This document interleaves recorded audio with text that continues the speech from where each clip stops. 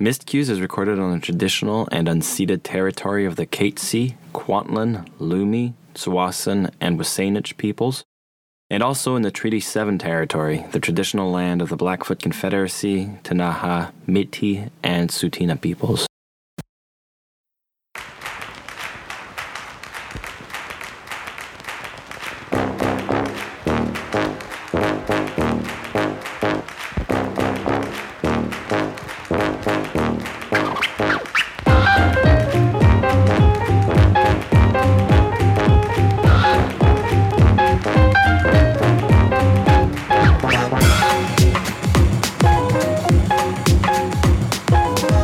Welcome to Missed Cues, the podcast where we talk about theater and we have some drinks. My name is Thomas freaking Gage. My name is Kate freaking Stadel.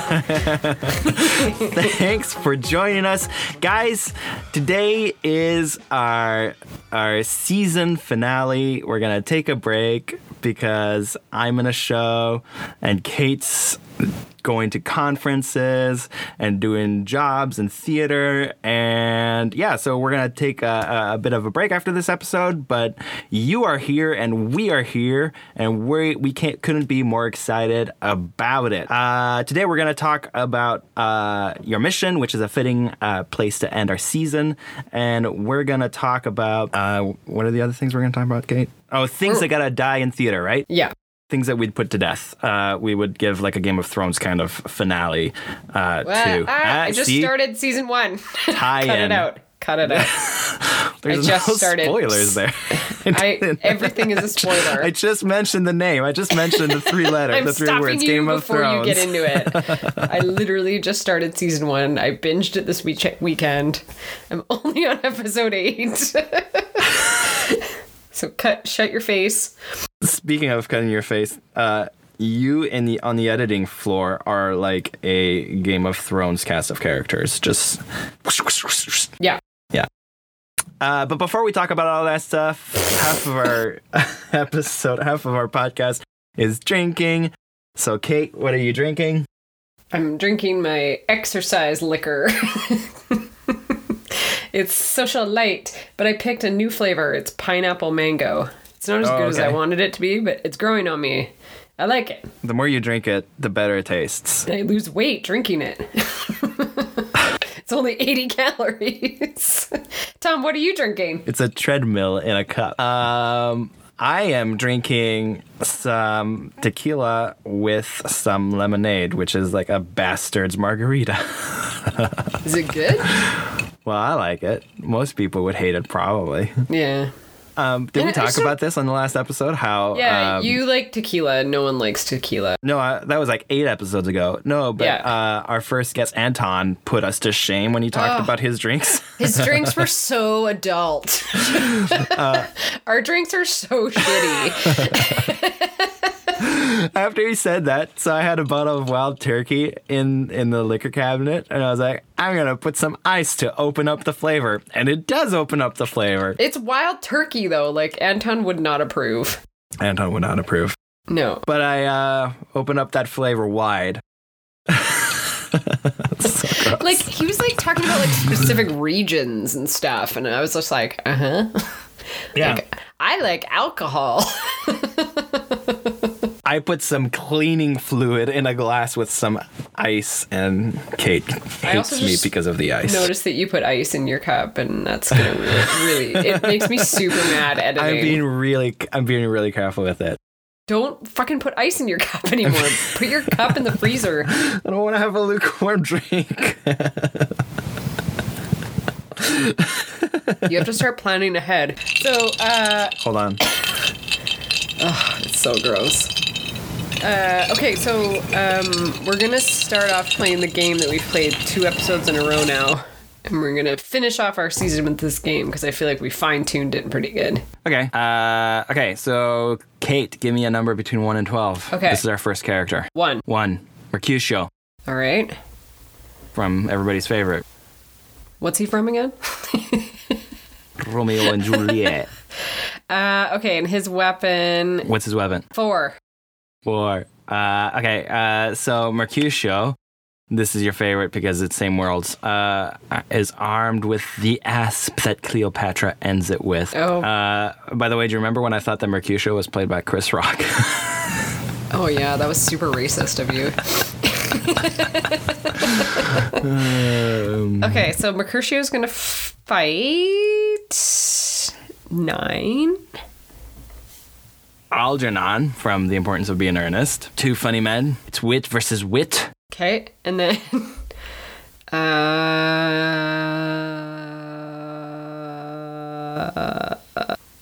9. That giant plant from Little Shop of Horrors. That's what Algernon has. Well, okay. Mercutio has an asp that's poisonous, and Algernon has a giant plant that eats people. This is a tough one. Yeah, I mean... Like, I always go over the big shit will kill the little shit, so I think I would say, like, the giant plant. Yeah. I tend to go with character. I feel like Mercutio would be more willing to kill Algernon. Although the game is that they're trying to kill each other, and Algernon is pretty unscrupulous. I mean, if you're willing to lie to your relatives, you're probably willing to kill somebody, am I right? Yeah. Yeah. I'll go with big shit. Algernon with the big plant. These are excellent justifications. Isn't Oscar Wilde's entire point like that? No, he was probably making the point that morality is dumb. I don't know. Yeah, that's why you get a big-ass plant to kill people with. Yeah. Big-ass sassy plant, for that matter. Is it sassy? Super sassy. Oh, man, for sure. Sass beats asp any day. Cool. All right, that's great. Good one. That was a good one. We do need to do one more so that we end up with 8 characters moving forward. Okay. Is there only 8 left, or? I don't know. 12 minus 16 or whatever. Oh, God. I don't even know what you're talking about. Okay, well, I'll try not to repeat. Have we done 2? 2. No, we have not. 2. Mormons. They should have been weapons. Yeah. Okay, and then the Mormons. Characters and weapons. Mormons wielding Mormons.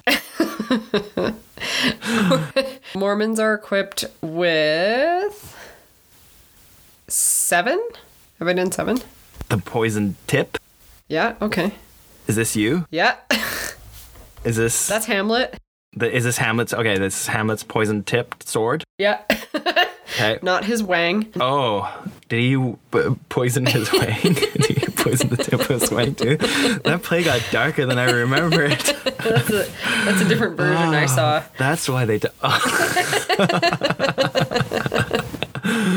Oh, there's gotta be a good porno name to Hamlet. Hamlick. Gross. Yeah. Okay. 4? Have I done 4? Effie White, Dreamgirls, Jennifer Hudson. Do you know who that is? I know Jennifer Hudson. I know of Dreamgirls. She has that big song. She gets great. kicked out of the group and then has a big song. Okay. She's badass. Okay. Badass. And 3? Have I done 3? Hairspray. Even more badass. That shit gets in your eyes. Have you ever tried hairspraying Mormons at your doorstep? That seems. I wonder if that would seems work. unnecessarily cruel. Although Effie would do it. She would totally do that. She's got pretty big hair in that show too, so I would feel like. I feel like you could claim not self-defense, but like that you were being altruistic. I was just trying to do their hair, Your Honor. Yeah, I feel like character versus character, like Effie would like annihilate a Mormon or Mormons because they come in pairs. So definitely, she wouldn't put up with that shit. She has a weak weapon though. Yeah. See, and I don't know the musical Book of Mormon, so I don't know what they are in the context of that play. They're Mormons. Like how they're like exactly what you're thinking. But like they can be pretty subversive and destroy people's lives as an organization. Yeah, if you like talk you into it, for sure. You give them a poison tip on top of it. Could you imagine if they came door to door and that you also knew that like in their left pocket there's like a poison tip? Well, they usually have that special Bible that they have, don't they? With the Third Testament or something. The Book of Mormon. Is that what it is? Or am I thinking of the J-Dubs? I always get them mixed up. I don't know. Yeah. Anyways, Do you think they've started like doing Facebook ads yet? They should. Anyway. I still think Effie would win. Effie beat like a lot of bullshit in her life. She could beat. She could beat a Mormon. I'll give it to her. Right. I'm easily swayed in this one. Great. Perfect. That was a good Effie one. White. Those are good ones. All right. They were super tight. All right, so let's move on. Slide whistle. This is a topic that we've talked about a couple of times in passing, and I've always kind of made a mental note that like, oh, this is worth a full conversation about. And that's your company's mission, right? Well, not my company's mission. Not your company. One's company. You're talking about everyone's, a theater company's mission. Yeah. Right. And I mean, the context in which it's come up is I was slacking with you, Kate, saying that if I were to pick a catchphrase for you, it would be "but don't change your mission to do it." Yeah. Or something like that. I feel like I only said that once. Did I say it a lot? Like 20 times probably. Like once per episode, maybe thrice per episode. Which is funny I don't even know if that's true. But it's funny because the first thing that you told me was like, oh, that's so funny because I actually think that it'd be fun for you to change your mission. So, but let's talk about like your mission. Like what, like Kate, like in your experience, like are people willing to change their missions too easily? Like what do you think you would lead you to say that? And in what context is it okay to change your mission? Okay, well, I think in what context is it not? If the data and the audience is telling you that what you're doing isn't working anymore, then you could look at adjusting your mission. All right, so let's start. As the first step? No. Okay. No. But if you were discovering that your mission and mandate and value system is like just totally like just not working on a lot of regards, there's cultural regards, there's historical regards, like a lot of points to like make these things not actually functional anymore, then yeah, like take a look at it. I think the danger comes is like what is your mission in the first place? So if you have a mission, I always like to give like an obvious example. So it's like if your mission is like I only want to do like musical theater. Okay. And what I want to preface this with is that there's no mission that's better than the other. Okay? If you're an artistic director and you want to push forward something specific in the theater industry, then stick with it. And it helps to like have it written out in like 2 sentences so you remember what you're doing and why. It helps to have it written down. Well, you have to. Like that's like it's stupid not to. Plus there's like most theaters, pretty much all of them are not-for-profit charitable organizations. So these are requirements of getting that status. Now, this is why I think it's important though, because it's a North Star. It's your guiding feature. If you are wavering from what you're doing for no good reason, then take a look at what you're doing and why you started it in the first place and what you're moving forward on. Now, if you find, like I said, if you're looking at, let's say you have like 10 years of your immaturity and you've got 10 years of just like data proving that audience is going down, then I would say take a look at what you're doing and why. But I don't think you need to drastically change what you're doing. Like this is where I think that this is like, I've seen lots of companies change their mission, their value statement, and that's okay. But I would say that's more like a defining moment for them. But I don't want people to like sort of feel like, okay, like this is where things go wrong, is like you're a theater company and your mission is to only create Shakespeare, let's say.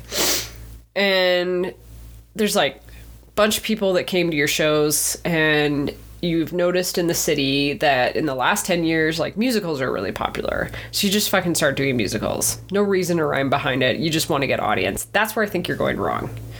You're not, Right. you're not good at, the point of you doing theater as a company, as an individual, isn't specifically to get audience in. It's to find your audience and get them in and understand who they are.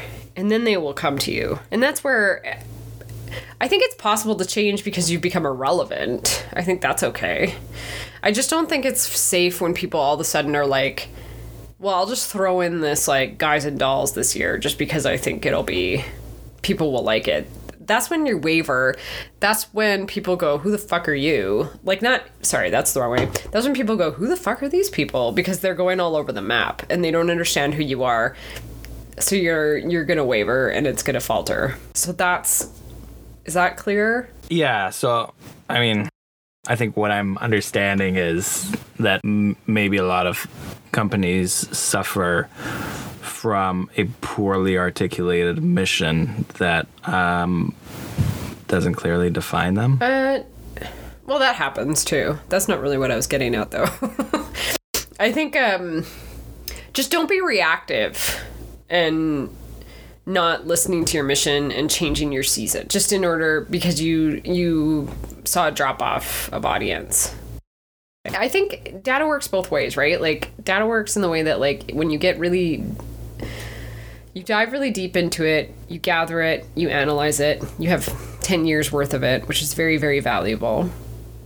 And you look at it and it's telling you a story of who follows you, who is your audience, who are your supporters. But it can also work in a way that it will tell you what people don't want anymore as well. And I think that that's important to listen to. But I think you have to sort of, like, I always feel like, and this goes not only for a company, but I think this goes for personal missions and mandates as well. I think it's important for people to have personal value systems and missions that they want to fulfill, because that will help guide yourself in the right direction to succeed as well. So if you have, like, I personally, like, I want to do theater that is going to at least set a standard for advocacy and set a standard for pushing the art form forward. And I want to help those people create that and get it out there. So I have a hard time, like, working for a theater company that only wants to do like Shakespeare. I would find that quite dull, to be honest. Now, they might have a different way of portraying the Shakespeare that they want to do. It might actually align with my own personal values. It might not. So I think, or if you're working with a company that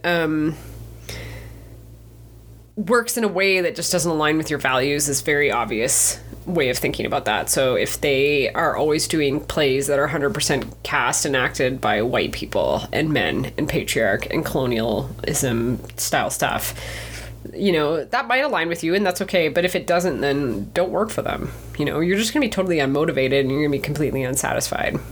So mission comes from your values and what you want to achieve. And there's a lot of them out there that are very generic sounding, which is okay.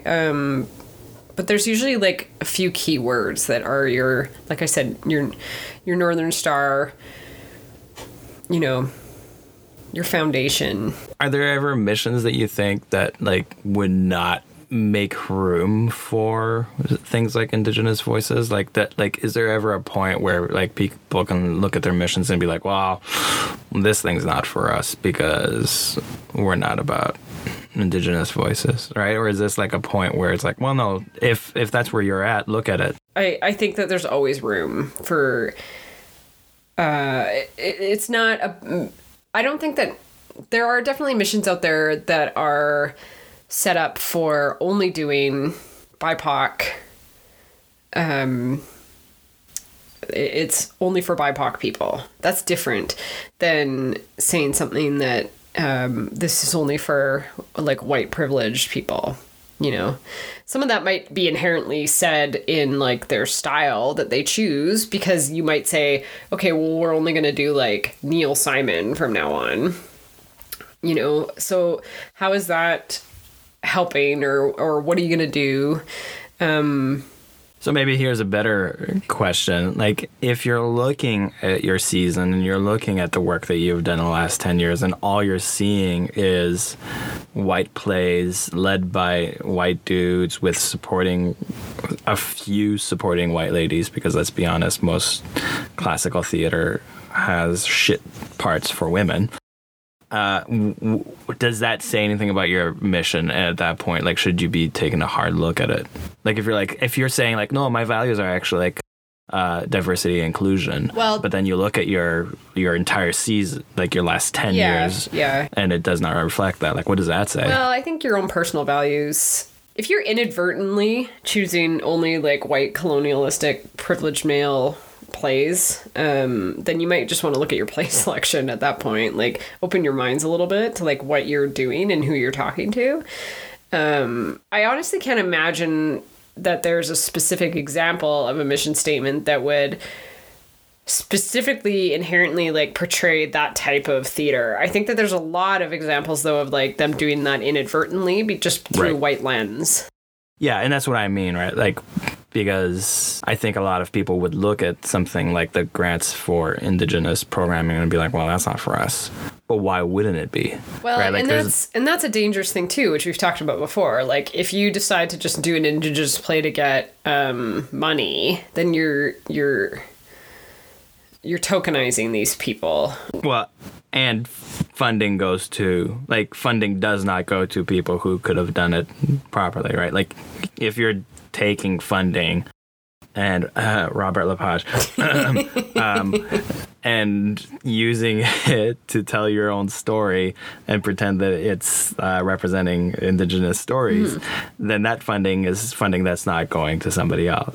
And that's the exact same thing. Like, I don't think that you could take a look at Ex Machina and look at their mission mandate, and it probably sounds like a reasonable mission mandate value system. Right. It's not like we're going to exploit your story. No, exactly. No. But that's different from like the choices they're making artistically. It isn't different. It's different in the sense that you can have this blanket statement, which is something that should be when you feel like you're wavering in your cause, or when you feel like you're wavering in the choices that you're making, go back to that original piece. Go back to the why. Go back to the why. Why am I doing this? So it has to be hard, especially like if you're in a leadership position at a theater company. And theater companies tend to be small enough that if you're, as long as you're not just a social media coordinator, I'm sorry, all social media coordinators, but if like you probably have like a significant impact on representing that theater and the leadership that theater, like of that theater, right? So to what extent does the company's values reflect your own, right? To what extent can you like say, no, these are not my values, and instead of walking away from it, no, you can you say, we're going to shape it and we're going to shift this mission? I think that's okay, and I think that's very common, especially when a new artistic director comes into a role. It depends on where you're at with your strategic plan. Like, if you're year 2 of a 5-year plan, you might have to wait. But if it doesn't, I mean, here's the other thing though. Like, if you're looking at somebody's mission statement and you're applying for a job and it is like horrendously different from your own personal values, like, why the fuck are you applying for that job? It could be if the number one reason you're going in there is just to like turn it around, that's different. But if it's like, if it's one value versus another, then it's don't apply. But most mission statements aren't actually written in a way that you're like, oh, wait, that does not jive. Like, they tend to be inspiring statements, right? They're to check boxes for grants sometimes, too. Yeah. But that's why I think most people have noticed a trend, and this might be older than I think it is, but a lot of people have value statements within their companies. And those are usually the things that you're going to find on their website over the mission statement.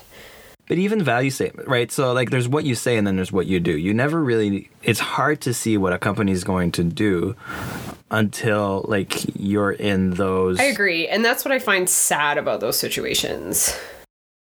About which ones? You should be doing what you're saying.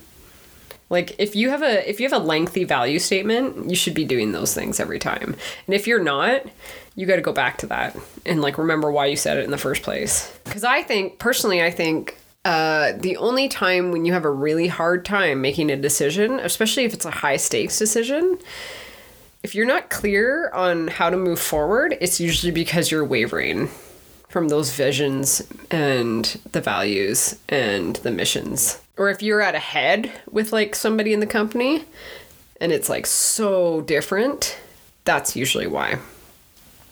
I think that those difficulties is where you prove your mission, though. Yeah. Like, it's where you prove your values, yeah, right? I agree. And that's where you can come to consensus on people. You can come to consensus with people on that, too. If you're like, hey, like, we have A and B opinions. It's like, well, how does this further our cause? How does this clarify our mission and our values and our vision statements? I'm saying that your mission and your values are worth shit if when it's the hardest, you ditch them. Like, this is where you forge them. This is where you prove them. When you're about to lose everything and you choose, instead of sacrificing what we say we're about in order to make some money or in order to whatever, this positive thing, we're going to stand by our values, which is right. Let's go into this social hacktivism or whatever that like I've been tweeting. Have you seen? I've been tweeting living shit out of it. Like this is what drives me insane about this new social impact trend that big companies are on, because it's so easy to be about inclusion and diversity, Nike, when your data says that you're going to gain more customers than you're going to lose. It's easy to be against gun violence in Delta when you're going to gain. You're going to get your announcement is going to create a lot of traffic or get you a lot of positive interactions. Right? It's so easy when you get good. Like, I want to see people lose money because they do that. I want to see people like take a stand and it costs you. That says something about your visions. That says something about your mission. That says something about your values, right? This is Robert McKee. This is writing. If you're a writer, if you're a playwright, your characters are defined by the actions that they take when it costs them everything, not when it's easy, not when like they're not heroic because they're courageous when they have nothing to lose. They're heroic because when they had everything to lose, they made the hardest possible decision. I stand, and I might just be a little like too optimistic about like life in general sometimes, but like I stand by the fact that like those things you will be seen for the fraud that you are eventually. But every company has missions and values, and none of them are negative. And yet a lot of companies act in very negative ways, yeah, right? But that's because their missions are generic. They don't mean anything. And that's not to say that with theater you have to have like a very like politically charged mission and mandate. You don't have to. Just stay true to like what you want to have on stage. Stay true to like what you want to fill space with. And I fully believe that if it's not working for society, if it's not working for culture, numbers will tell you that in the long run. Yeah. I will say, I think that you don't need to say in your mission like where you are on political or social issues. No. That's just an easy example. But you should know where you're at with them, right? Like you should like look at like, well, what do we think about all these things that are happening in the world? Because your audience thinks something about that. And then this is kind of writing on what you said, right? Which is I'm tired of wanking artists. What do you mean? Who like they're the people who just think that their art is just out there, like, right? Like, I just need to create the art, and then audiences need to like it, or audience like it's and that's an unfair characterization of them. But essentially, it's the idea of no, I'm not going to shift based on whether or not I have an audience, because here's the deal. and there's nuance and subtlety to this, but half of what we do is about an audience, like a large part, maybe more than let's do fractions, like 14/16 of what we do involves in the audience. The audience is inseparable from the art piece. And if you go out there and you say, I don't care about the audience, then that to me is wanking. And so it's exactly what you said, right? Like if people aren't coming, and you've tried different things, right? You've tried comedies, you've tried musicals, you've tried blah, blah, blah, whatever it is. Like, look at your mission, because it matters. Like what you're about matters. And your programming reflects that, right? If your audiences are dying and you're just constantly doing the same old farces and there's just no vibrancy in the plays that you're selecting, and there's nothing new. You're not pushing the envelope, and you're not meeting that need. You're not filling that hole that's there because you've not identified it. You've not looked at like what are we here to exist, right? What is our role with our community? What do we want to bring to the community? You've not defined that. Then that's going to reflect in the audiences. There's a difference though between like not caring about what the audience thinks and like appealing to the wrong audience, or like, because here's the thing. For sure. Not everything has to be politically charged. Not everything has to be, I'm going to leave it at that. Not everything has to be politically. You can just you can do Guys and Dolls. That's okay. You can do Sweeney Todd, and it doesn't have to be a commentary on rent hikes. Don't do it for the wrong reason, though, is what I'm saying. And then you cannot give a shit about the audience. That doesn't mean the audience isn't going to not give a shit about you. I think there's a difference there, because you can not care. You can be an artistic person and not give a shit, but hopefully for your benefit, there's a kick-ass executive director or GM behind you making sure that the audience does give a shit. Because they don't always pay the bills, but they at least make you relevant. Because at that point, I think it's not so much about selling tickets. I'm not talking about box office. I'm not talking about revenue. I'm talking about taking space. And if you're using a medium which the sole purpose is to create art for an audience, then you're just taking up space. And it's just a waste of space, if you ask me. It's a waste of a soapbox. It's a waste of a platform, however you want to look at it. So I don't think that you have to give a shit about the audience, but I think that you need to have somebody who's on your team that does, or at least pays attention to what they're saying. Because I did not come up with this phrase. I don't remember where I heard it. I've heard it a couple times. Culture will eat your strategy for breakfast. So you can have your 10-year culture, you can have your 10-year strat plan, but if you don't adjust it accordingly with culture, you're fucked. Yeah, and I think that's what I'm trying to get at, right? Like we, as much as we, like, artists need to be at the heartbeat of where we're at.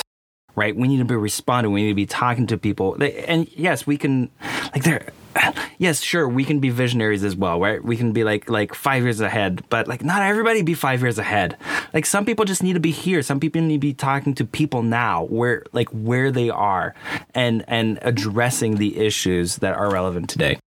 Yeah, and that's what I'm saying. But if you're doing that time and time and time again, and your data starts telling you this is not working for your people anymore, you can adjust your mission mandate. That's okay.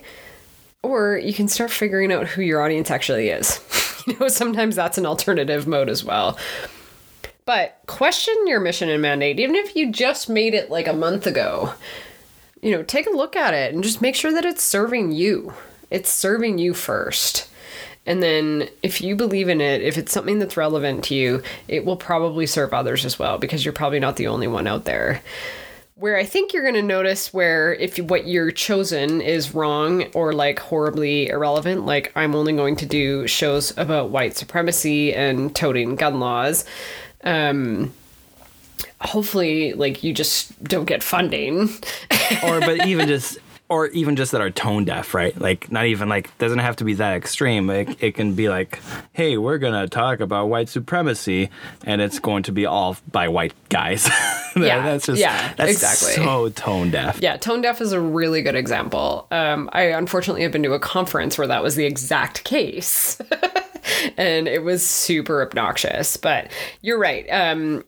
I mean, I just hope that it's not about being reactive. It's about listening and responding. And you can, if you like believe in what you have your North Star like set to, then you're going to have the answers if people start questioning you. But if it's not working for you anymore, you're going to know. You're going to know in your gut. And I think that's where you start saying, okay, like maybe I just need to adjust this. Or maybe the way culture is now isn't serving this purpose anymore. You know, like saying things like an obvious example is like when people were like, no photos once you're in the theater.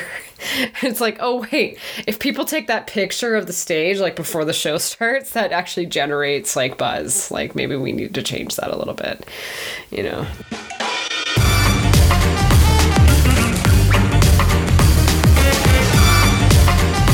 Right. So that takes us to things that should die. All right, so Kate. Okay, so you want to? I don't want to phrase it as things that have to die. Well, you just did. No, you just did. What I was trying to get at, although you like to call things like do or die, was we've talked like one of our underlining themes in almost every episode we've recorded this season is being pissed off about historical factors and cultural historical factors in theater that are dragging theater down, and things that which is funny because that's not at all what we set off to do, right? Like when we started talking, like we were just like, hey, we like talking about these theater topics. Yeah, which inherently has made me like super fucking ageist against seniors, which is like not really what I set out to do either, and like I also like don't. I'm going to start questioning that from now on in my own character. Yeah, you should. Seniors are lovely people. All of them. Every single one of them. Yeah. Well, people are people. It's fine. But I've never said that seniors are the worst generation. What are you talking about? What? Why are you throwing me under the bus now? It's true. I am throwing you under the bus. Although you did phrase it as like, Kate says that they have to all die. Very fuck kill version. No, that's not what I was getting at. No, but I was trying to like, what I wanted to do was hone in on these things that we always say are like, traditions or historical factors that are dragging theater down. Because I think a lot about this too, because I think whenever I talk about this stuff, it always comes across as me like just totally wanting to like disregard any sort of like historical factors that have been put in place. I don't want to do that, but I do think there are things that are carried on for no reason. So, an obvious one that I want to talk about is Canadian Actors Equity. They have a lot of rules for the actors that probably initially had good reason behind them, as most of the union rules do. But there's things in regards to like promotion that you can't do as a producer. So an example of one is filming the show for archival reasons. So they used to have this rule where when you filmed a show for archival reasons, you actually had to put like a piece of string across your camera so that you couldn't use it for promotion, like ever, right? They don't make you do that anymore. However, if you're filming the show for the purpose of trying to tour the show, you technically aren't allowed to show people that video. The only people that can see the video of your archival are the people, like if you were like remounting it and you had a new actor coming on or whatever. That's it. How does that protect the actors? Doesn't that incentivize like companies to film it, fire one of the actors so that they can They're not going to fire anybody. They can't do that. No, I know, but just... But I think if you're going to try and show it to another artistic director across the country just because you want to sell it to them, who fucking cares? Like, I'm showing this archive because I want people to buy it so that this actor can have more work across the country. Do you know what I mean? And even beyond that, like just you're not just promoting yourself as the organization. You're putting the money, and that's promoting the actor. I know. This is what I'm saying. Okay, so that's one. And I think I've talked about this before, and you've talked about this before, but programs. So there is actually Canadian actor equity rules with programs. I can't remember if the rule is that you have to have them printed, but here's the rule that I do know, okay? I don't have to have them printed, like in the sense where I have to hand one out to every single person that comes into the audience. But if I don't have that, what I do have to have is at least it's printed and like on a board, like in the theater. And that's separate from the cast board. That's a different thing. I'm not talking about that board that like has just the photo and the name and the character that they're playing. I need to have like the name and the bio, like posted on a wall somewhere, like basically like a program version, like so that humans can see it when they walk into the theater. I know you look so pissed off. I agree. It's super dumb. When I was listening to that episode where we talked a lot about marketing, well, that was on marketing.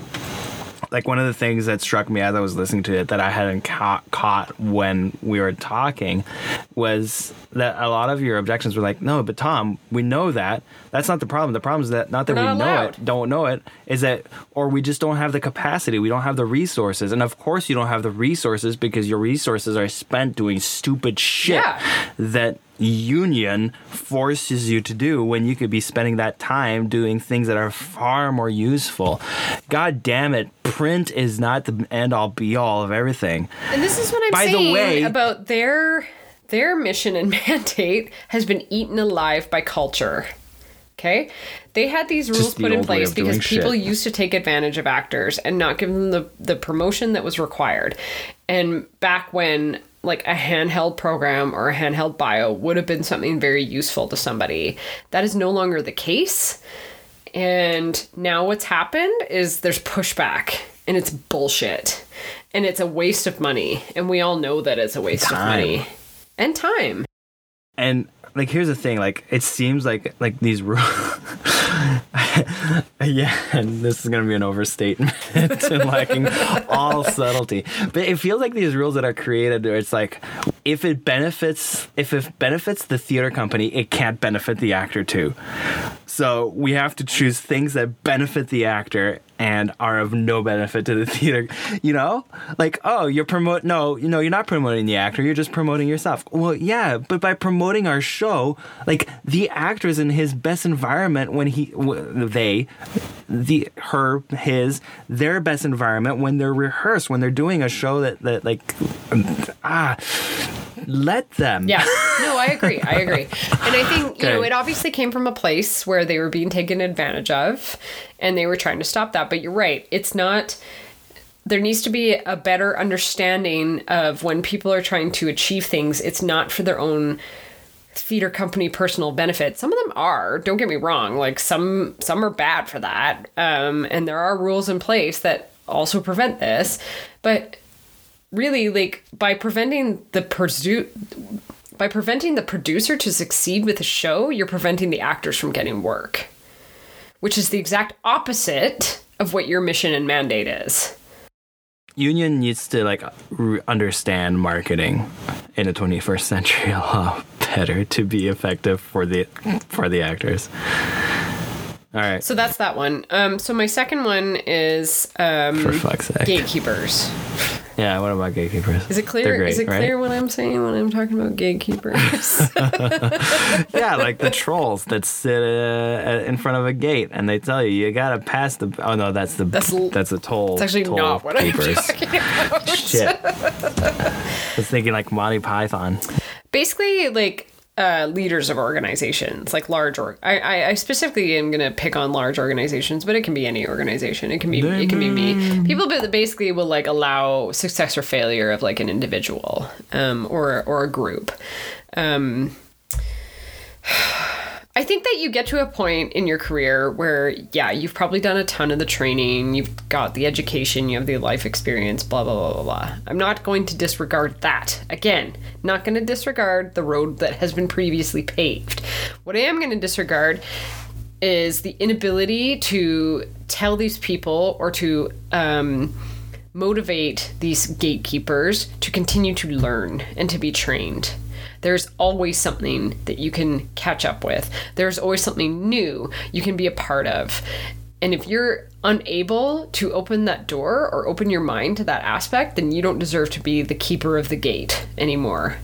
Because you should be the one who's setting the example for everybody else. And you should be the one who's getting the exceptional training beyond any circumstance. You should be the one who is putting yourself in a really awkward and like you said before, a high-risk environment in order to push your company forward and to make sure that that culture is not eating you for breakfast. And if you're unwilling to learn, and if you're unwilling to open your mind to those concepts, you are going to destroy the company that you probably put a lot of effort into and building up.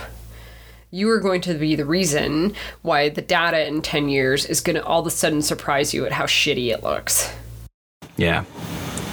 I like that you said like the data in 10 years because even like that's what you got to think about too, right? Like it's great to think about like, oh, but we're still doing really well. Yeah. What are you going to be like in 10 years? Yeah. It's that whole concept. I brought this up, I think, in one of the interviews we did, but I've talked about it before. It's called cathedral thinking, and it's you're going to be the person who maybe designs and starts the creation of that cathedral, but you're not going to be the one who sees it finished. And that's good.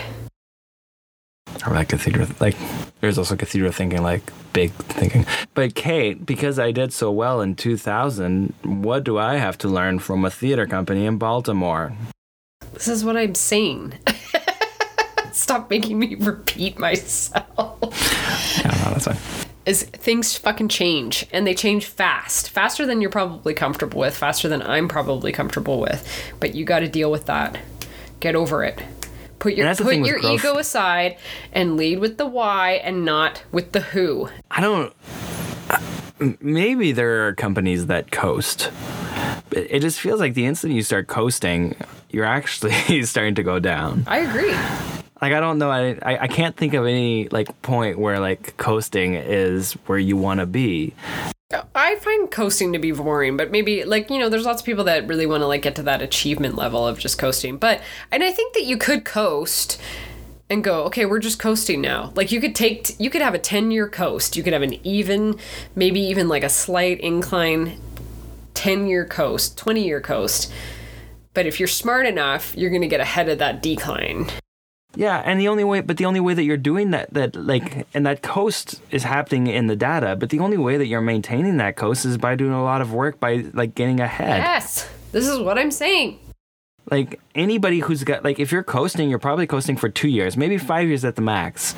And like that stagnation is common. Like if you want to just relax and chill, you're in the wrong industry. I agree. And I think that if you are staying ahead of it and you have like a loyal group of people that are behind you, they will stay behind you if you are making slight changes to readjust for what culture is telling you that needs to be changed. And it doesn't have to be drastic change. It just has to be something that's relevant.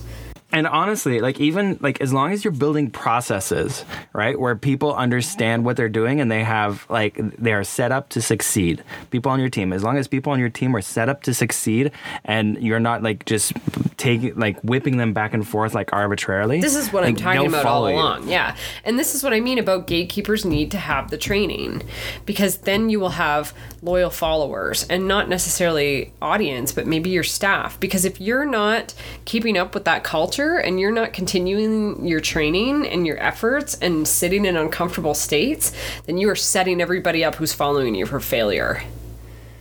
If you're happy coasting and slapping your name on the end of it, then you are setting up your organization for failure.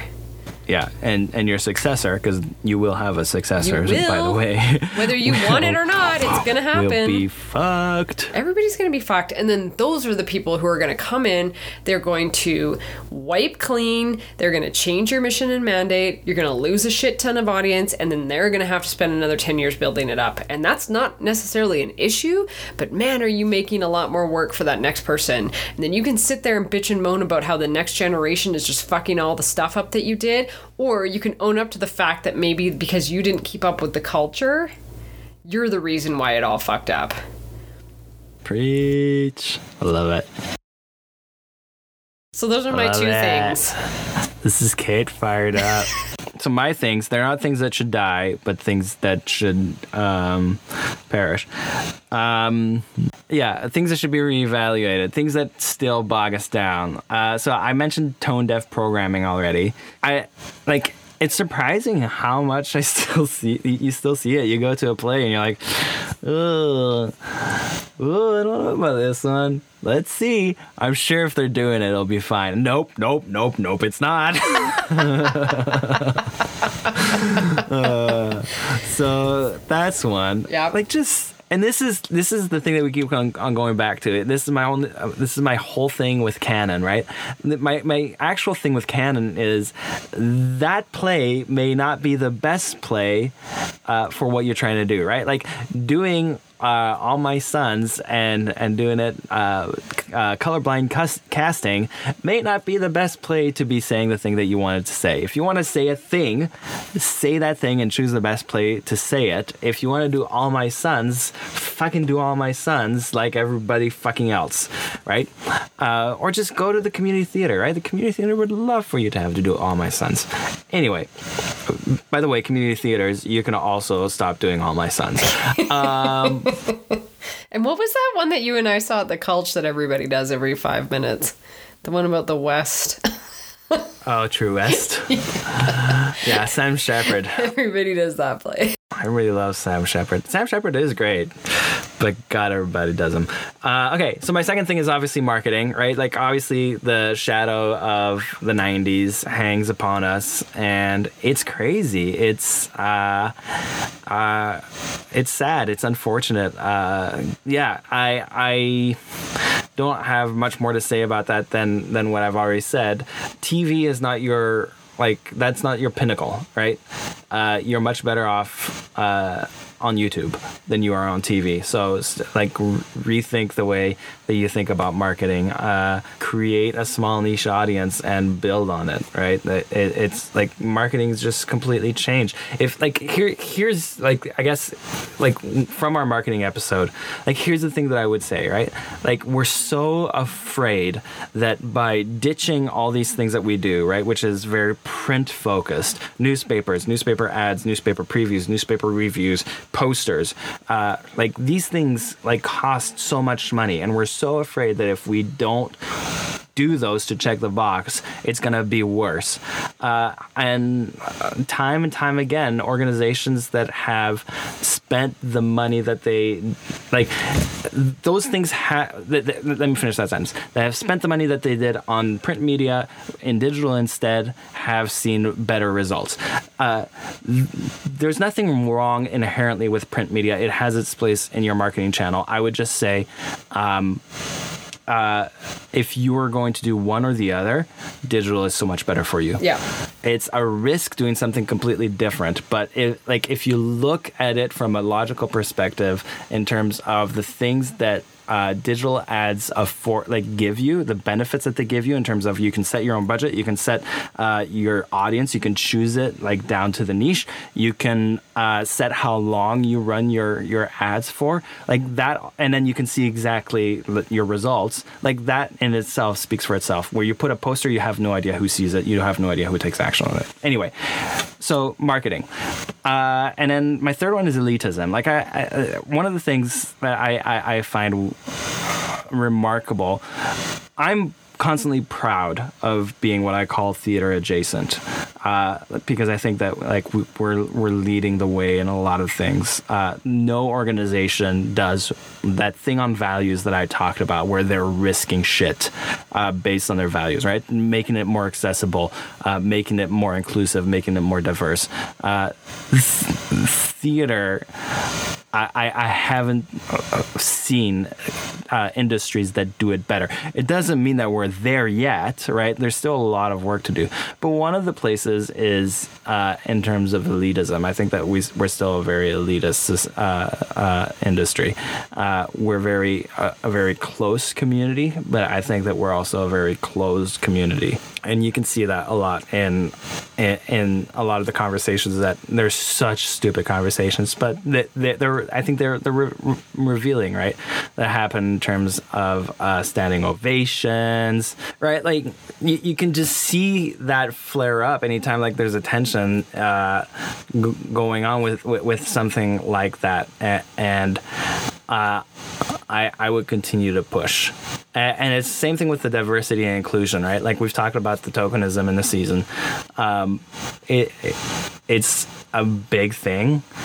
And just because you do a land acknowledgement, which I acknowledge that we do, and I think we'll talk about this in our learnings, like it doesn't mean shit.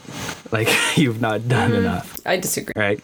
But I think if you're doing it just to check I the disagree box, that it doesn't mean shit. Yeah, but like it's not, you're not done. No. Like that is my point, that's right? The point, like that's not the end of it. So those are my things. Great. I like them. So, Kate, what did you learn this season? Oh, wait. No, it's fine. Go ahead. What did you learn? Well, you actually talked about it the most ever, and you've never talked about it before, which kind of annoys me because I thought it was going to be like cool and ending.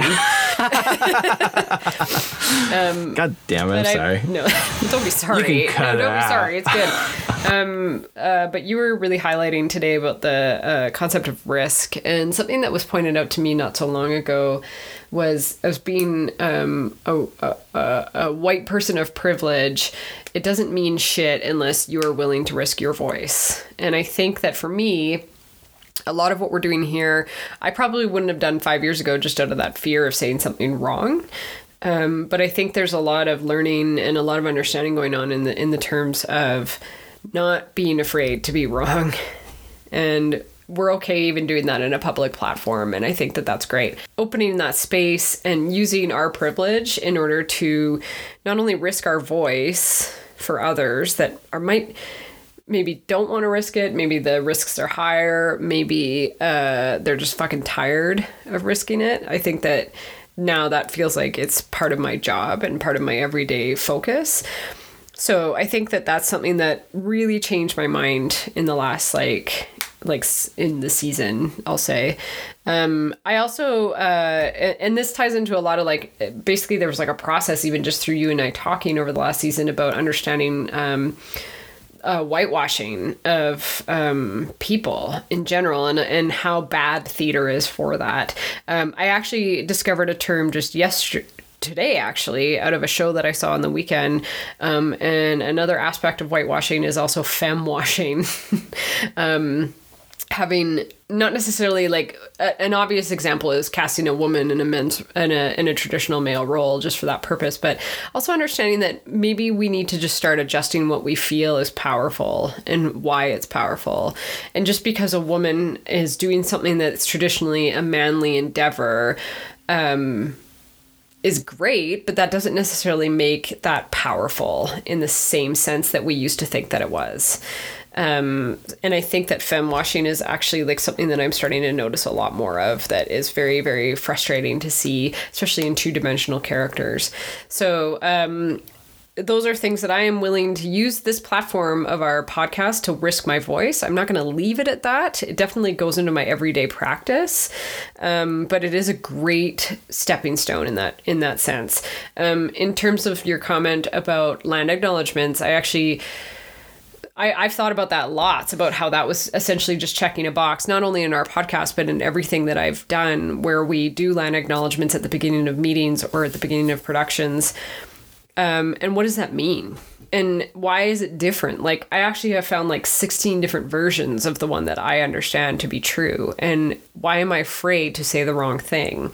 We're plateauing on the step of land acknowledgement to the point where people are either going to stop paying attention, or we need to start maybe just changing it so that the focus has changed and a little bit more laser focused on what the purpose of it is now, instead of just doing it for the sake of doing it.